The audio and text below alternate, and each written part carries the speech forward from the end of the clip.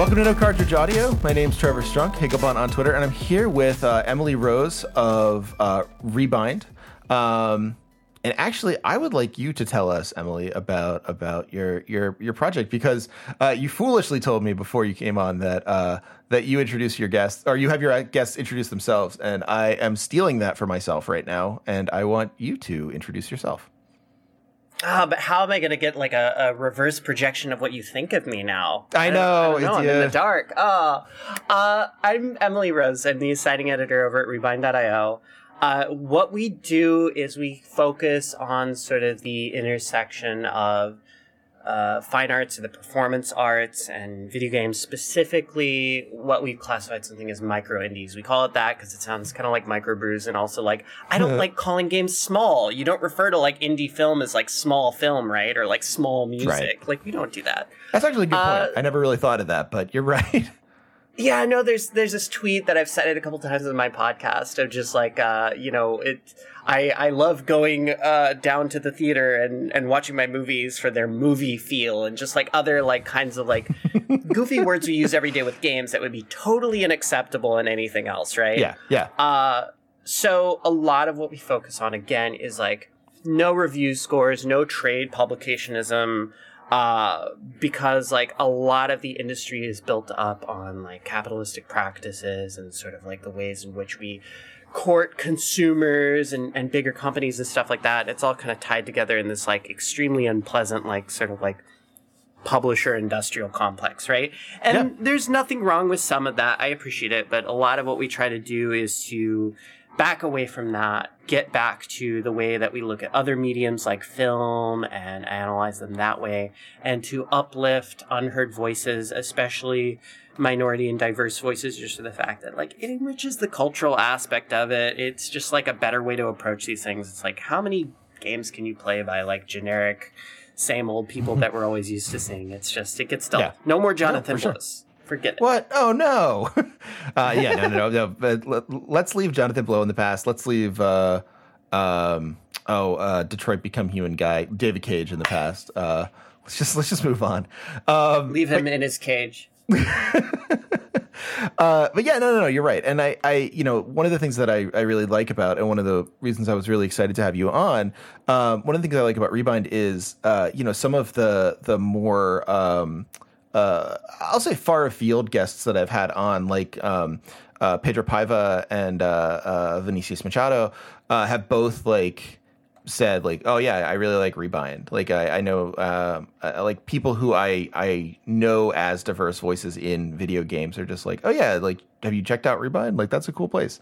So like it like, for one, like you're doing really good work, and for two, like even like any effort absolutely is seen by people, right? Like that kind of thing, like just like pushing back against the ubiquity of everything else. Like people do notice, and I think that's like super cool, like providing that kind of place for people. Yeah, for sure. And I genuinely feel like a lot of what we do is like we don't punch up at individuals, but we do punch up at institutions. Because I think like, there is a lack of recognition, especially in games, of separating like the institutions from people. So, people tend to complain about journalists a lot and like, oh, those pesky games journalists. And it's like, look, those journalists are shaped by years of freelancing and having to deal with market dynamics. I mean, like, you don't get mad at YouTubers for being YouTubers. You get mad at the YouTube algorithms, right? Right, yes. And something you outlined there that's pretty interesting, speaking of Pedro and Vinicius, is that we do a lot of outreach to people who are outside the normal continuum of, like, what every press site covers, which is, like, UK, Australia, America, like all those places we're super familiar with, right? Right. So something we had started out like focusing on really early on was Brazil, Spain, Portugal, outreach to Russia as well. And I would love to get more involved with like covering like things from Southeast Asia. There's Toge Productions, which is down in around like Jakarta, I want to say. I'm totally gonna get that wrong. It's not Indonesia, right? Okay. So yeah, the Indonesian game scene just has like a thriving little indie community down there, and they're wonderful. So it's like there is this wealth of like indie developers who are coming from these countries who aren't attached to our normal zeitgeist and have maybe been inspired of it. Maybe they evolved independently. Like something I love about Brazil is like they have a really deep heritage with like pirate cart culture and like just sort of like reverse engineering stuff, and it's really super awesome. And all of that is so exciting to cover and to talk about and to engage with, and I want to cover it more on the site because it's kind of amazing. I'd say that like a surprising amount of our audience is now like we have a pretty decent sizable like Brazil contingent, and that makes me really happy because that's cool. Just seeing like these people be able to get like as much of a voice and a stage on things and to be able to engage with all this stuff because frankly, and this isn't coming at anyone in particular, it's just I feel like the more exciting games that I am seeing in the indie scene are coming out of places that you wouldn't normally think of for being known for their game scenes, right?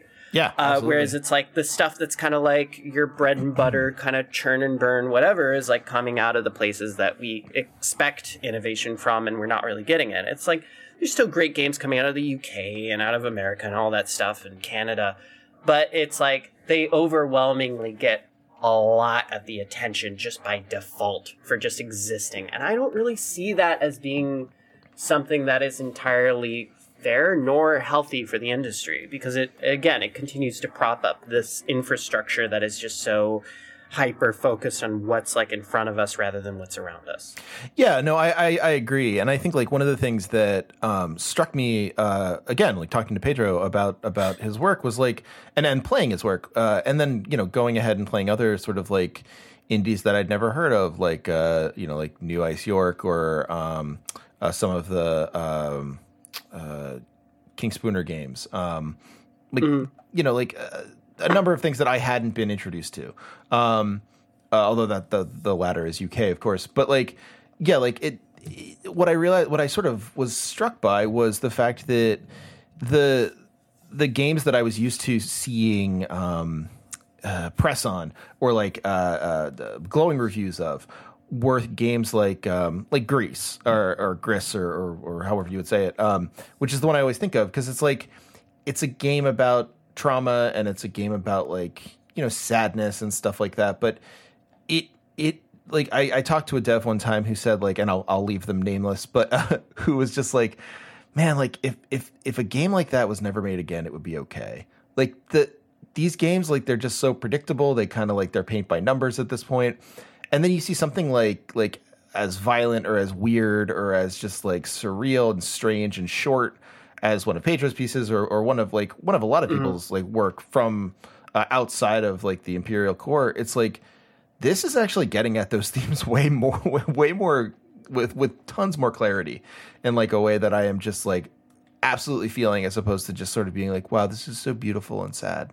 Well, I think micro indies in general and indies that are like don't have as much clout or reach and get more experimental, I think they have a much greater grasp of subtext, frankly. Yeah. Because they have less commercial pressure on them to like force them to do that. It's like we really take stuff like Pathologic for granted, for example, because Ice Pick Lodge was like pretty small back in the day, and it's like we kind of like wind up in this situation where we're like, oh, this is so good and it's so full of all these subtexts and things like that, and it's like, yeah, and that happened in spite of the institutions we have in place, not because of it. Right, exactly. We shouldn't hold this up as a victory. We should think of like, well, what are the pathologics that could have happened over the years that we don't get to have because those people couldn't find a way to sustain their living and to be able to make art.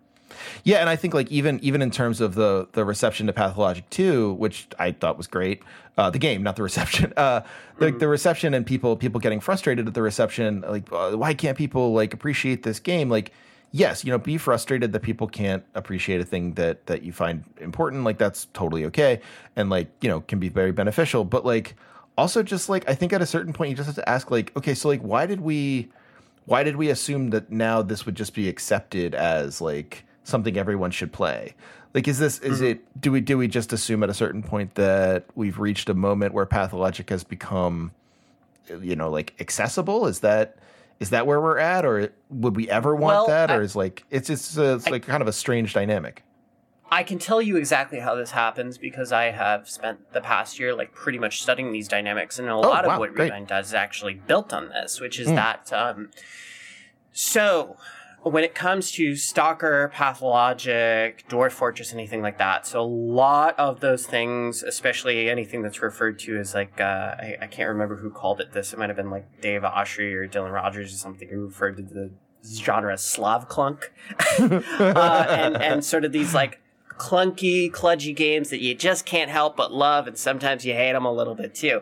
And the way I look at it is that we learned about those games usually through counterculture stuff back in the day. So a lot of like, you know, you'd see those things on like Reddit or like image boards and stuff like that. The places people don't go to as much but want to discuss weird games on. I think that is more so nowadays being a little more and more supplanted by obscure game reviewing YouTube. So you've got your like Civies, your GG Man Lives, like all that stuff. Okay, yeah. But now also, I think, at least back in 2007, 2008, the next like sort of like circle of like Dante's media inferno is that you go from, you know, the 10th circle or whatever it is, or the first circle of like, you know, these weird backroom counterculture outlets, you shift up to something that's a little bit more reputable, maybe still seen as a little fringe, like, well, what's our equivalent to Pitchfork, at least back in 2007? Well, that was Rock, Paper, Shotgun, because they were doing PC games coverage at a time where everyone was like, PC games? Get out of here, Grandpa. Take your ZX Spectrum and fuck off. It's okay if I swear on this podcast, right? Yes, 100%. I would have told you. Oh, fantastic. Oh, so good. I'm so happy. So yeah, basically what happened, this is really nice, by the way. I have to be so like stiff and like professional on my podcast. Yeah, okay? No, not at all. Like, whoa! Let loose. So what happened was that Rock, Paper, Shotgun was really built off of this idea that the founders were like, oh, we have these like boring trade publication like day jobs, like when I want to write about like PC games and the things that we actually play, not just play for work. And so they started covering all this weird stuff that they just fallen in love with over the years, or maybe they had a fond memory of. And so that was really where Pathologic, I think, started cropping up on their radar. You know, they were kind of like in a sense the like patient zero or whatever.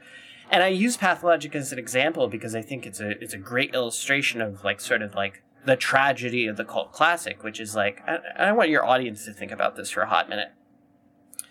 Reflect on your most beloved cult classic 80s movies that seem like stock standard, everybody's seen them, etc. You know, The Thing, like all this stuff, all that. And then reflect on how at the box office when those came out, a lot of those movies were like fucking flops, and like for years on end, right? They didn't become popular overnight. They were like a slow burn, like really hella out there on the long tail. And so coming back to games, what we had was like the birth of this like cult classic, like long tail thing. Red Letter Media is a good example of how this happens in film a lot of the times. Like they'll look at something, they'll fall in love with something, and then it'll just sort of get culted all the way up. Right. So with Rock, Paper, I like Shotgun, cult as a verb, like, by the way. That's good. Yeah. So with Rock, Paper, Shotgun, they have a very fiercely loyal, I think, commenting section where they discuss these things, and then they have a tendency to revisit the same games once in a while. Sometimes they'll do like sort of like diary format stuff. Maybe they'll just do a straight analysis, like whatever. At that point in their history, they weren't doing as much like I feel like they were doing stuff that was a little more like from the heart. I mean, the stuff they do now is still pretty good, and they have some great freelancers working over there. The editorial staff is really cool. But back then it was very like personable, very like parasocially, etc. Yeah, sure. So what happened was that this fermented for years on end. We go from like 2008 to 2012. We see some games that RPS had been the first on the scene to like hold up, and then that became like started spilling over to other sites, and then before you know it, it's like 2014, and everyone's just like, oh, whatever happened to Pathologic? I loved that game. That was a classic. And then Ice Pick Lodge goes like, oh shit, you remember us? Like, wow, there's a lot of people who want this, and everybody's clamoring, banging on the desk. They're going like, Pathologic 2, Pathologic 2. And so they go, okay, well, we'll test the waters with an HD re-release and get better localization. Everything's going nice and good. That comes out, performs fairly well from my understanding. And then more years go by, tick away, because now you're doing Pathologic 2. That's a really huge endeavor. And then it comes out in like what, 2017, 2018? I think it came out last year.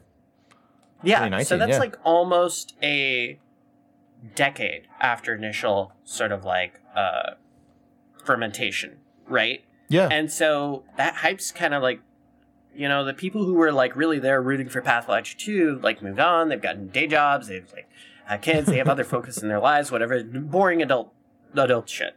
Yeah. And so what happens is, and they go like, okay, guys, it's fresh out of the oven. It's done. And they walk in a room that's like maybe got like 2 people left in it. And they're like, what the hell? I made this like super huge, like big pie of Pathologic 2. And there's only like 2 of you. We can't finish this. So it's sort of like, it's a trust fall exercise, right, with the press, and especially like the taste making press and these small developers, because like it's such a risk for them, especially going into it when they're bootstrapping something.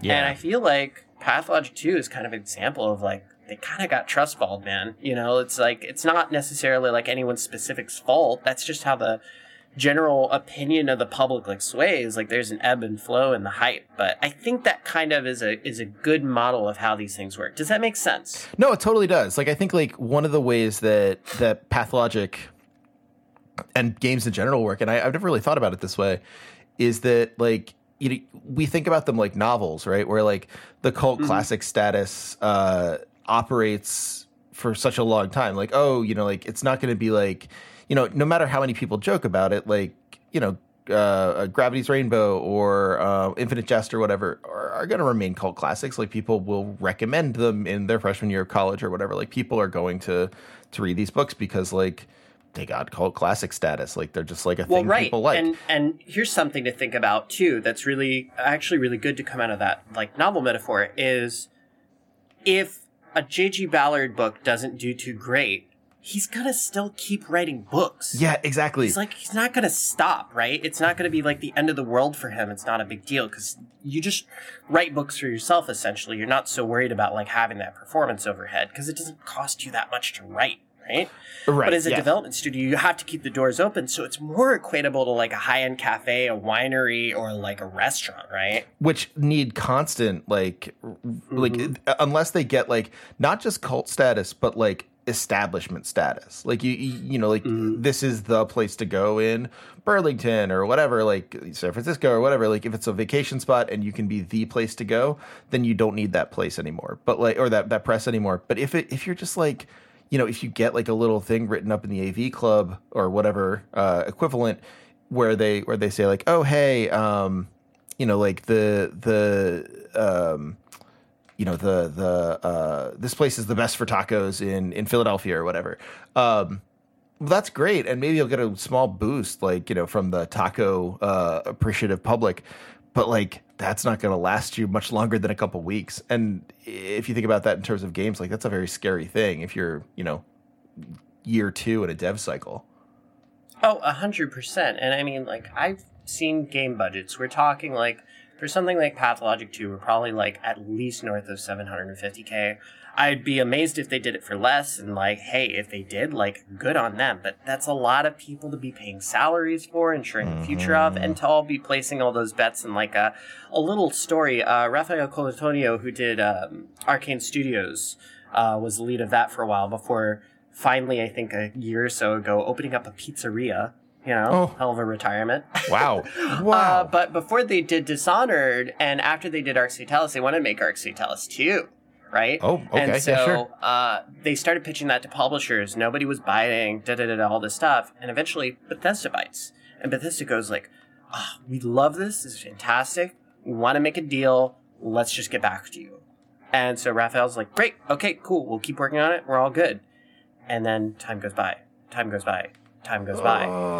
And they're getting to the point where they don't have enough payroll to keep the company open. So it's either like, we're going to shut our doors or we need to find another buyer. And so they pitched it to Ubisoft. And Ubisoft went, cool engine. Don't give a shit about the game, though. How about... And I am embellishing this a little. I mean, surely it was a little nicer. But for Raphael, I know it was a hard choice to make because they basically went like, gut this, turn it into a Might and Magic spinoff, Dark Messiah, And then, we'll like hold in the engine, it'll keep your doors open, but Arx Fatalis, bye-bye, it's not happening. Man. And so he sat on that for a little while and then finally made the decision because Ubisoft was like pretty quick about the paperwork and he signed it. They just committed to this, all this stuff. Todd Howard calls up the next fucking day. Oh my God. And goes, hey, got the paperwork. So excited to get on Arx Fatalis too. Oh, that's crushing. What we don't talk about is how that shit happens all the time in this industry. Oh, man, that sucks. Whew. Yeah, no. And like, so one of the things you wanted to talk about when you were coming on, and like one of the things I definitely want to get to is, and totally ties in with this, is the way that like the current economic moment is going to like be a real problem for indie games, for micro games, for just like games that are outside of like the major studio markets. Like the major studio markets are going to be fine. I that is my thinking. I don't think they are in much of a threat, especially because like they're effectively using isolation to pitch the idea of playing video games and normalize the idea of playing video games. I think they'll be fine.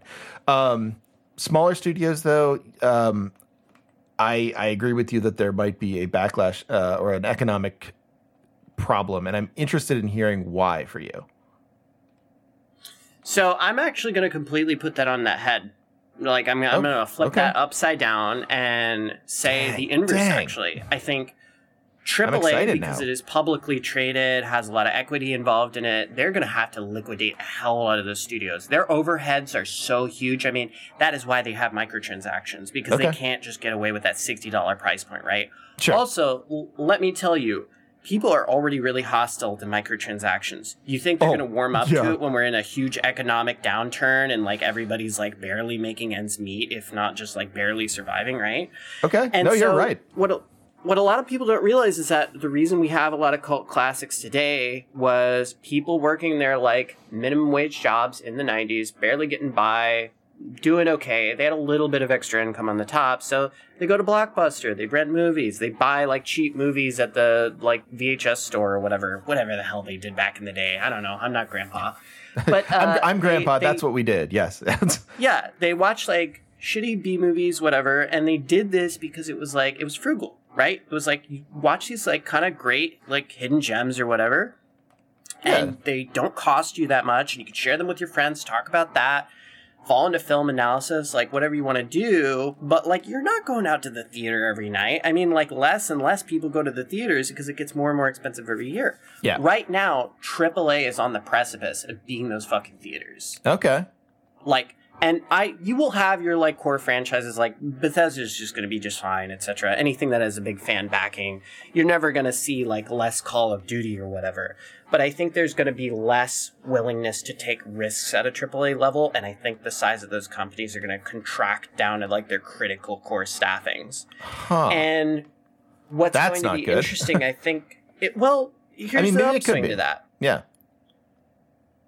That's going to mean more talent pool in the market, and a lot of AAA people really want to get out of offices. They want to go indie. They want to have that liberal, artistic, and creative freedom. And so what's going to happen is they're all going to be looking for work. They're not going to be able to find in the industry. They're either going to pivot into software or something like that, or they're going to start on their own projects. So what you're going to see is kind of like back in 2008, 2012, when Paradox started buying up all the THQ assets once THQ went out of business. And just sort of like you're gonna have this basically like swooping in of just like buying up all this infrastructure, all these small studios and talent, and what we consider to be maybe like AA space players or like even smaller than that in terms of publishing houses. Those are going to be big boys in a couple of years. Those are going to be your Devolvers. Those are going to be your like 505 Games is a great example.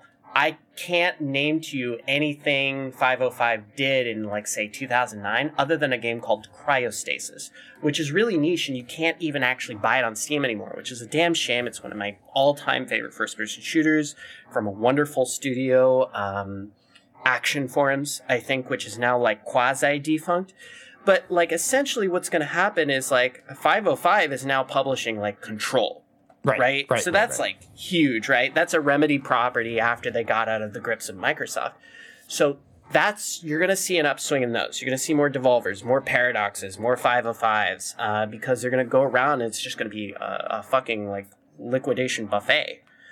I also think that you're going to see consumers on the other side of that, either like really hawking out, waiting for those Steam sales and stuff like that, or I think itch is going to become more popular over the next few years, especially because of the fact that more people with mainstream commercial success on like Steam and Epic and big platforms like that also have a presence on itch. So it's kind of this idea of like, it's the phenomena that led Good Old Games to have the success that it did, was that like platform parity. Just like you release on one, you release on the other, and then the customers of those platforms will go for whatever they prefer. And it just kind of has this home advantage of being like Bandcamp for indie devs, right? Right. So you know that like devs get a greater share of it. You can sometimes do pay what you want. So maybe you're feeling really generous and you want the opposite of the sale. You want to give more money to the devs and you don't even have to buy an extra copy of the game. You can just be like, I'm going to pay you $100 for this $4 game because I love you. And then that's amazing. That's fantastic. Yeah. And so I think like what we are going to see is people experimenting more. I think, and I want to wind it back a little bit because there's a topic I think we need to talk about, a kind of elephant in the room. But I mean, does my analysis seem pretty straight up so far? It does. Like, I guess part of my analysis and my blind spot here is just like, you know, bog standard pessimism in thinking about like, you know, what happens to like what I know about, and I mean, a lot of what I know about indie devs is by talking to the few I've met and like, you know, talking to Scott about like what happened through the production night in the woods or, you know, that kind of stuff. Like it feels like it is such a, and it is, of course, like such a difficult thing to actually like produce a game. So like my initial thought was like, oh gosh, this will make it like way harder. But you're right. Like it's not going to like just dodge the mainstream studios. They are publicly traded. They are not too big to fail. So yeah, no, it totally makes sense to me so far. And there's a few bubble burstings now too. Like one of the reasons that like again Rebind really like coasts off of that like cult momentum, right? We look for the stuff that's like gonna be gold in like 5 to 8 years, and we start setting that trend. We're just doing what Rock Paper Shotgun did back in 2008 with Pathologic and stuff like that. And because it's like that's where inevitably the tide pulls. So pay attention to where the tides and the currents are pulling, and you don't have to like do so much work, right? You can just be carried along by the sea. And so we try to get in, we try to do that, we try to pay attention to those trends. We always try to like look ahead and pay attention to people who have no note but have like kind of that spark in them, because like those are the people you want to get out in the public eye, because those are the people who are going to define like kind of the next trends coming up and set the stage, as we've seen with stuff like, I don't know, like you had Off, then you had Lisa, and then you had like Undertale, and Undertale was the big one that finally jumped out and broke and ran away, and then suddenly everyone was like, oh, 2D RPGs, those are totally commercially viable now. And so it happens in weird ways. So yes. There's a little thing I like to refer to as, and maybe this sounds egotistical in a way, but I like coining terms and I think that they're useful. Making your audience, you know, this is what we've seen with the failure of curation, trend chasing, and YouTube algorithms in particular. And this kind of winds back to my earlier point that I wanted to get back to. YouTubers started out back in the day just making their audiences, right? Like they just like do one thing. That was the thing that they just like to do. And then eventually an organic audience would build up, and great. And then other people started figuring out that you could cynically like sink it in that, be like, what if I target these specific things, like whatever's hot or not or whatever. And we got in these like, I don't know, like various like different famous YouTubers. And so everyone's like, oh, there's gold in them hills. And they like sprint off. And then they come back years later just like, oh man, I'm so burned out of having to do like Mario and Call of Duty videos. Like, I just don't want to do this anymore. And it's like, well, yeah, because you got typecasted essentially. And you let the algorithm typecast you. The problem is, you know, with like television and traditional media, typecasting means like people recognize you as a certain thing, you're recognizable, then you're kind of locked into it. It's really hard to get jobs that are different than that. Yeah, it's the Fonzie problem. Yeah, with YouTube, that relationship is both ways. We can actually get YouTube through the algorithms and training it to what's good or not, teach it to typecast itself. And so like we run into this double problem of like, not only are people getting siloed by the algorithm and having a really hard time breaking away from mainstream content. Aaron's Signal ran into this with doing blips and stuff. Like the performance on those numbers are lower, but long tail's pretty good, right? And then but YouTube just erects these walls based on your trends. So, you know, it's like if I like ate nothing but like pizza and pasta for like a month on a binge because I was just like having a craving for that long. And then like I tried to go to like, I don't know, a seafood restaurant, and there was like a bouncer outside the seafood restaurant going like, hey, aren't you that pizza eating fuck? Why don't you stick to pizza? Why don't you stick to nachos? Whatever the hell. Get out of here. You can't eat here. Because that's essentially what YouTube does. It goes like, get out of here. You got to go back in your like little hole it was made for you and like just stick to it. No, you're absolutely right. Yeah. And this applies to games because of the fact that now our tastemakers aren't written press and websites. It's podcasters for a while there, and now it's the YouTuber, right? It's the streamer, it's the video essayist, all this stuff. This happens on Twitch too. Like Twitch is obviously like dictated by its own market dynamics, which is why a couple of years ago, Twitch streamers used to play all these cool, wacky indie games, and like you could see really good returns from that on marketing. And now what happens is they're all just fucking playing Fortnite. That's all it is. It's just Fortnite 24/7 because that's what's profitable. So it makes tons of money. Loops. Yeah. And it is apocalyptic.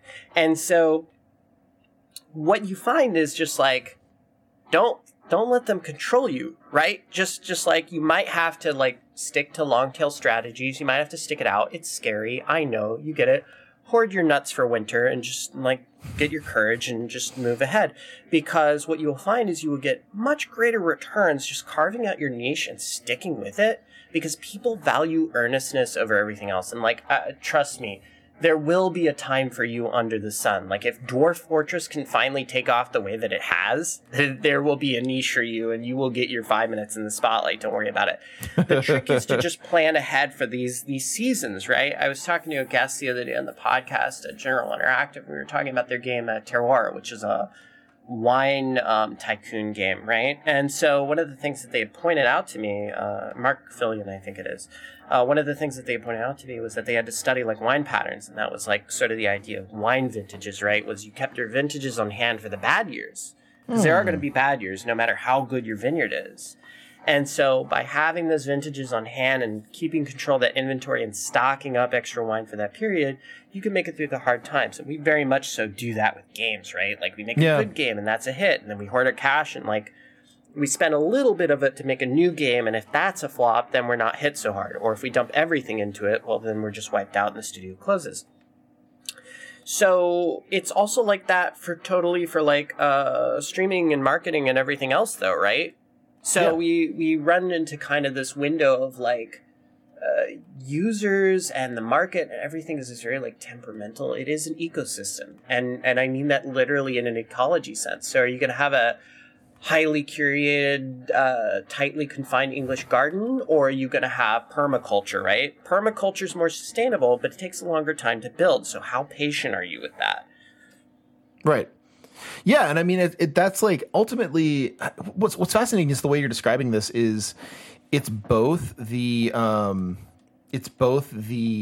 way that the games themselves work, right? Like, but also the way that the places producing the criticism on them work as well. Like the idea of like producing some sort of criticism on this or finding the cult classics, like you're going to fail as often and more often than you succeed in finding these things. So you just like, you get good vintages and you work with those. And then like, hopefully you keep panning out until like you find your niche. Like it's wild to see how parasitic's the wrong word, because it sounds as if, like, you know, you're somehow doing something wrong, but like there is a parasitic quality to media in this way as well. And that's really the thing, right? Is that it's kind of this issue of, I don't know, like what have your experiences as like an end user been? I mean, you play a lot of games, right? So where do you go to get your curation, your recommendations? I mean, honestly, tell me, like, I want to know. Yeah, I mean, usually I just honestly I keep an eye on my Twitter feed or like see what no cartridge users are playing, or I have a couple friends who I really trust. Like it's honestly just word of mouth at this point. Um, I don't go to YouTube or anything like that. I mean I certainly could. I can think of a couple people who I'd be interested in seeing. I always am interested in like what my friend Shannon Strucci, who's a YouTuber, is playing, all that stuff. But yeah, no, it's like that kind of stuff is where I get my games stuff from. If someone links me to Rebind, I always take that seriously, and I'm not just saying that because you're on. You know, I have a number of places where, you know, I take seriously, and other places I don't. And I think like the places I take seriously are always because I take them seriously because they have a very clear and consistent point of view. Like you're right, earnestness above all, right? Like I don't like them because like they had one good article. I like them. Like I trust Giant Bomb because I know some of the Giant Bomb people, and like they seem like, you know, very genuine, nice people. And I know that like their recommendations are going to be like serious and they care, and like even if I disagree with them, they're coming from a place that is like serious and about the art itself. And you know what more could you ask? Yeah, no, and I guess like in terms of thinking about gaming, like you know, if I'm going to get invested in a studio, monetarily or emotionally, I want them to have the same thing. I want them to sort of like have a philosophy and an approach. Yeah, and to sort of kind of continue documenting this like umwelt of what it is to be like an indie dev. It's sort of this idea that like we pick up here, right? You value word of mouth, and not just that, you value word of mouth from also outlets you trust, which is the strength of brands like Rock Paper Shotgun, Giant Bomb, etc. And so I have no opposition to commercial media. I think it has a place in the ecosystem. I think it's valuable. I think they handle an exceptional workload. Like, I'm not envious of like the amount of writing that they have to do to keep up with the news and everything like that. And I remember the times before we had them when there was no easy way to get news aggregated to us through things like Twitter or whatever. Or it was like we had to rely on them. When we didn't have them, it was just like whispers on like a GamesFAQ, like README TXT of just like, oh, there might be a new game next year. Like, who knows? Yeah, those were dark times. Dark times indeed.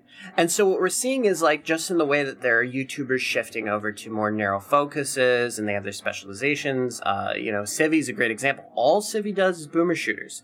Whether they're old or new, like Civi just like has fun, fucks around, and enjoys these games, and they're fantastic. And he's got a big following, and you know, it cultivates this specific audience, which is great because then you have like companies like New Blood Interactive who like build those relationships with Civi as well as the fan base, and goes like, you know, they go like, okay, what do you guys want? Like, let's give you what you actually like. And they're able to cater to that trajectory, right? Yeah. And so what we're seeing is also an upswing in written press that does the same. You know, like people wanted like really cool critical writing. So we got like Deorbital, we got Heterotopias is like a zine thing. And then now we've had, for the past couple of years, we've had some amazing curation by the folks over at Critical Distance. Yeah, Critical Distance huge is shout nice. Out. Yeah, and also on top of that, they're a big reason why we've been able to get traction in the academic and journalistic sphere. So we are extremely grateful to them, and especially to their newer initiatives where they catalog video essays and good YouTube content. Because here's the thing. You go to certain YouTubers because you want to get that certain kind of content, and now we're starting to see that with outlets where, again, it's like we got Into the Spine, we got Uppercut Crit, we got Capsule Crit, we got, let's see what else we got, DeepHell.com. We have, I want to say there's a couple of others kicking around. I feel like I'm going to forget one. SideQuest Zone. Those are the ones that come to mind immediately that we have quite a bit or only a little interaction with. And they are all fantastic, wonderful people. Go check them out. Okay. But there is this nice ecosystem now. And Critical Distance does a lot of good work in bringing us all together as well. Where we can write about the shit we want to write about and find our own audiences. Like, not everybody who goes to SideQuest Zone reads Rebind, and not everybody who reads Rebind reads SideQuest Zone. because they cater to different like ways of thinking about things and different approaches. You know, we tend to go for these like really high-minded, whimsical, analytical things focusing on indies. They're more like broader think pieces and like sort of like maybe a little bit more of the traditional constant stream that you're used to, but with like a nice like fun bent to it in terms of like a little bit of critical analysis here and there. So it's like I kind of liken it to like, you don't want a neighborhood where your only choice is Applebee's and Taco Bell, right? You want to have like a nice ramen place down the street. You want to have that nice Italian place, etc. You want these things to be like complementary to each other and to serve that. You don't want to like, nobody goes to the old spaghetti factory and goes like, oh man, I'm so glad this place does everything really mediocrely. Like, no, come on, get out of here. But like, I mean, on the other hand, like the way you talk about it, like you sometimes, like you don't want a neighborhood that only has that, but on the other hand, like most people don't want a neighborhood that only has like the really good ramen place and like a nice like banh mi place and like a good, you know, barbecue place and an empanada place. They also want, typically, like they want to be able to go to McDonald's. They want to be able to you know, get that kind of comfort food too. And like that sort of goes back to we've got so many outlets who are mainstream and have a lot of that, like they're not going anywhere. You know, you've got your Reset Era, you've got your Kotaku, you've got your Polygon. Like those will always be institutions that are generally going to be there. Your IGNs and GameSpots for sure, and those like kind of serve that role. So we're all part of. It's not a zero sum game, right? It's not all or nothing. So I think that goes a long way. Well, and it's like it's interesting to see places like I've gotten some stuff written in or published in EGM recently, and like. Those both essays I wrote for EGM are like pretty. No Escape VG. That's a big one, and I shouldn't forget them because they. Oh yeah. No, they're great. I like them a lot. I like No Escape quite a bit. But yeah, like the stuff that I wrote there is like very high-minded and critical and stuff. Like I was one of the only like non-Giant Bomb people to write like a not glowing review of Death Stranding, or like, you know, my piece on Kentucky Route Zero is all about like recursion and stuff like that. Like you know, that is like a major magazine that is now doing like critically analytical stuff. And like it's weird coming at it from where I am looking at the space of critical games discourse when I started this podcast and where it is now. And like I think this might be the first time I'm willing to admit that yes, there is like it is better and like and more expansive and maybe even like part of the zeitgeist, which is kind of like I don't know who would have predicted that. I don't know who would have like seen that coming. Maybe I'm just bad at predictions, but it is interesting to sort of hear it all laid out like that and realizing like yeah, actually like there is a ton of this stuff out there that is like so much better than the like the kind of lesser quality stuff that inspired me to actually like go ahead and do this in the first place, which is not a way of saying I quit because it's done.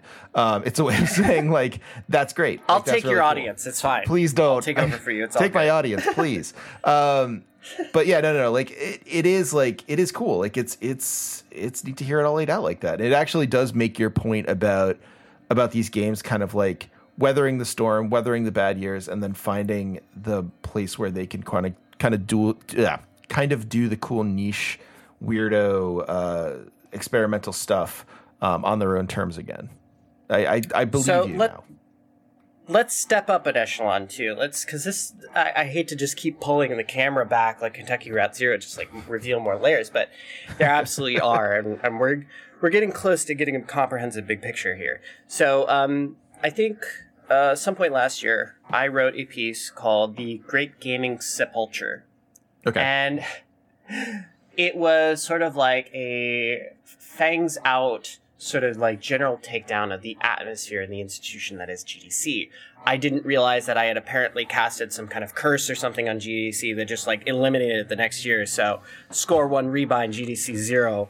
Remember that before you mess with us next time. That's powerful. You took down an institution. Whoops.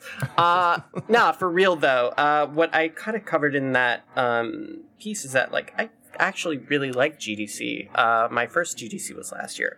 I really enjoyed it, and I have been met many, many times with all the burnout cynicism of just like, oh, this is my 80th GDC, and I hate it, and I'm a grumpy old person or whatever. And it's like, there's a lot of people with a bone to pick to GDC that I think is totally valid, and I think especially like people outside America, and I think people who can't afford to go, like, those people can punch up at GDC as much as they want. But there's like a lot of industry like insiders too have just been like, I'm so tired of it. Like, well, isn't it nice that you get to go to all these trade shows all the time and then you get to bitch and be picky and choosy, whatever? Like, not everybody gets that opportunity, and not everybody gets the opportunity to get paid for it. Like, come on. And that's fine. I get it. It's all about perspective, right? Like, some of us get lucky. We fail upwards. We stumble in the industry. Maybe we have a breakout hit. Maybe we crunch. Maybe we loan our house out and like pull a reverse like quantum mortgage and extract Super Meat Boy out of it or whatever, you know, whatever gets you into the industry, that's fine.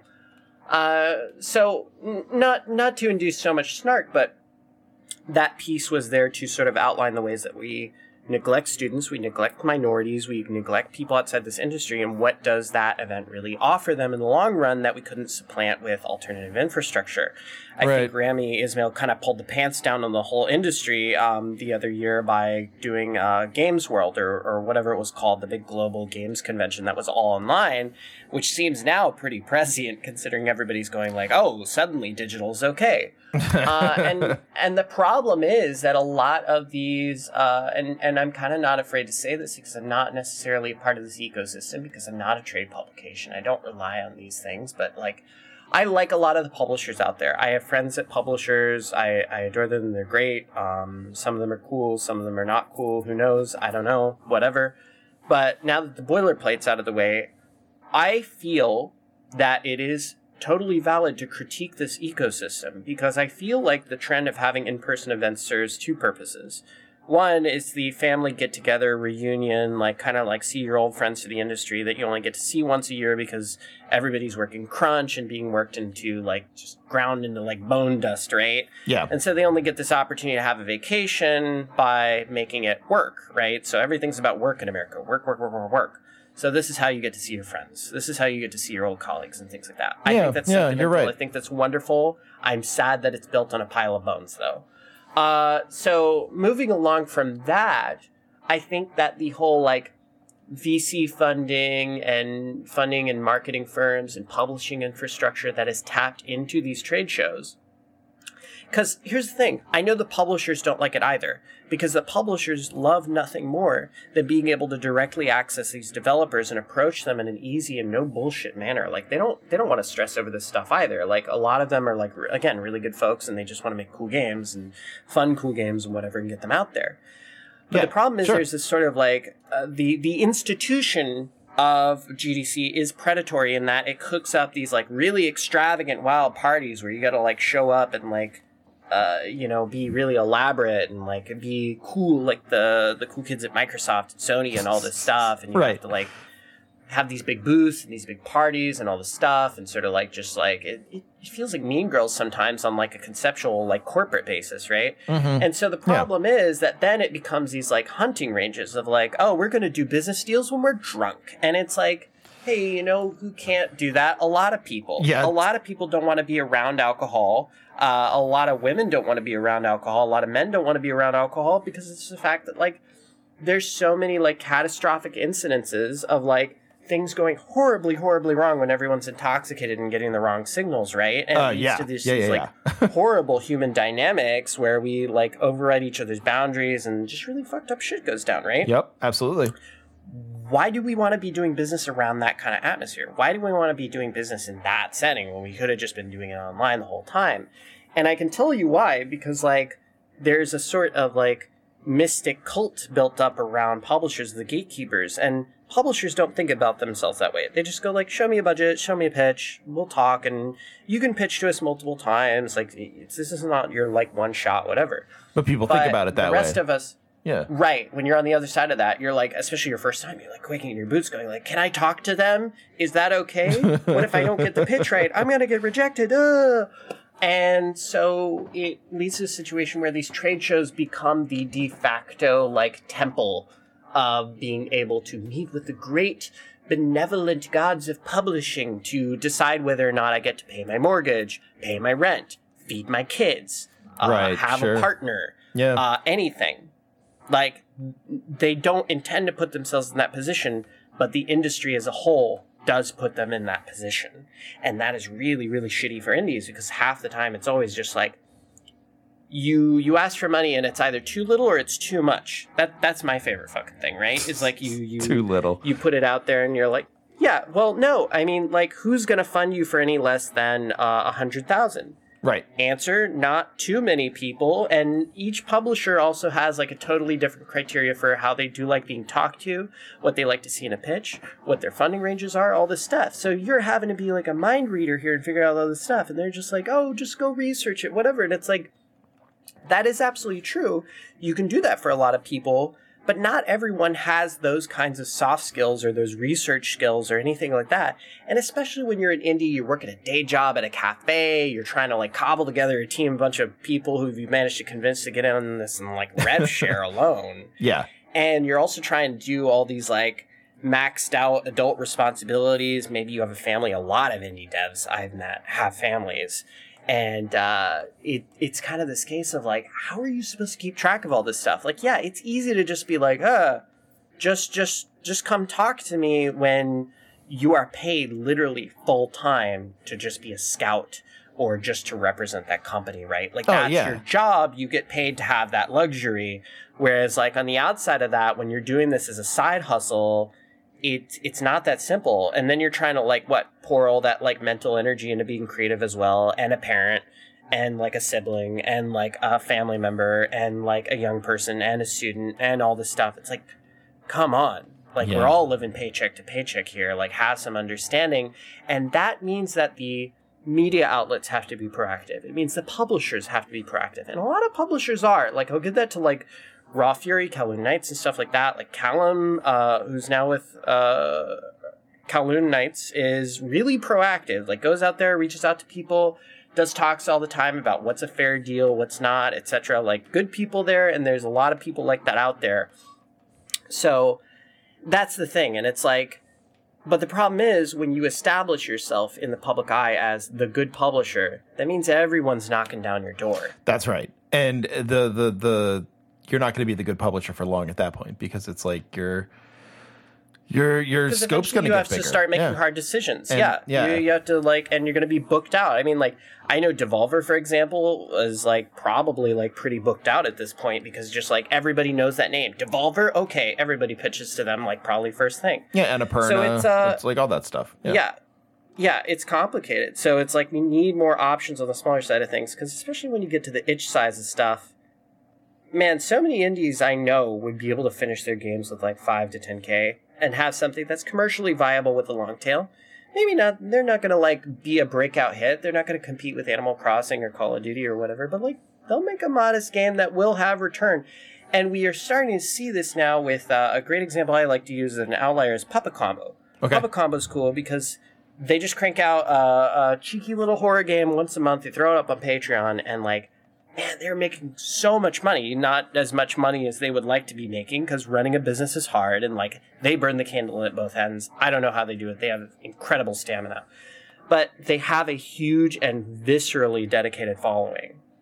Yeah. And so that kind of proves that like these niche small games, you might have to stay on them longer, but they have that viability in the marketplace. Yeah, and and we're coming to the end, but like not because of you, but just because time is a horrible mistress. But the because I could sit and talk with you all night about this stuff. But the like what I think is fascinating about what you said there is, you know, like the way that digital is becoming acceptable, you know, whether like however long the coronavirus tail is, right?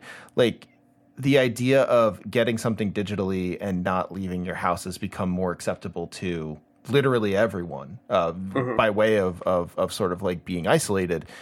And like, you're right, like making it remote, making it digital, making it something that you don't have to go to a place for, removes all sorts of anxieties and material problems and things that have kept certain people out of these spaces for long enough that like you're looking at the possibility of a whole new series of dedicated audiences finding someone they're dedicated to not like, for lack of a better way of putting it. And to wrap this up and bring it full circle, the really whole point I'm getting at is curation is the future. And I don't mean Steam curation through algorithms. I don't mean YouTubers. I mean people banding together the way that companies like New Blood Interactives has, or like Night Dive Studios, and sort of banding together in this sort of like Bandcamp, like vanity label kind of way of getting these like-minded people together and collaborating as one entity, because people recognize a brand name, because that's how a lot of gamers would treat things like Devolver. They go like, those are the guys who made Hotline Miami, so they have cool, edgy games, right?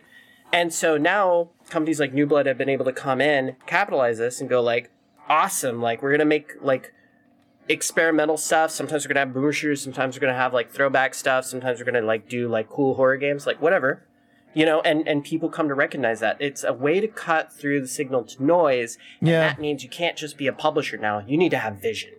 That is like, that's a great place to end on. And actually, I hope, any of the mythical devs at bigger publishers who say they listen to the show, I hope you're hearing that, and I hope we see a lot more like cool people making their own vision. Well, Emily, thank you so much for being on. There's like of course, and please come on again. I'm actually going to ask now and get it on recording. So I mean, if you say no, then it gets your refusal also on recording. So you know, double-edged sword here. But I would love to have you on stream at some point. That would be really fun. We could play some games. 100%. Okay. All right, cool. Well, now you're committed. It's in the public record.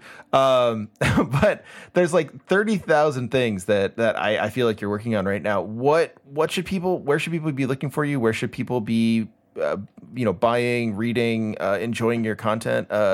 Give people a couple of links. Yeah, so twitter.com/rebind_IO. That's where all our news feeds, podcasts, etc. get posted. You can find links to our Patreon and Ko-Fi's there and all that stuff. That's patreon.com/rebind. And so, I try to keep everything in one place, especially on Twitter. We do have a Discord, so you can like join a Patreon, hop in the Discord. It's a nice mixture of, we have a lot of wonderful patrons, but we also have a lot of friends of the site there who are developers that we like doing fun stuff with and hanging out and talking to on Twitter. So Dave Oshry is a big inspiration. Like, community engagement is number one. Like, you, the audience, are number one in my book. So I like having that back and forth, that two-way relationship with people. So check it out. That's a much nicer way of thinking about it than parasocial. I think you've sort of tapped into something much healthier there. Yeah, it should be earnest. I don't want like a huge audience that's like in love with me. I just want like people who want to come and hang out and like have a brewski or whatever. Sweet. Well, come on again soon. Let's stream soon, and thank you so much for being on. Yeah, of course, 100%. Thank you for having me on. Oh, anytime. Hey, thanks for listening to No Cartridge. If you'd like to support us further, please consider going to patreon.com/NoCartridge, or for a one-time donation, paypal.me/Hegelbon, Hegelbon. It's really, really helpful for all of us to be able to support the many people who make the show, myself included, but also our producers and various co-hosts, and writers and artists. Thank you so much for listening. Please remember to like, subscribe, share, any of those things that would let other people get the quality video game analysis that you've grown accustomed to.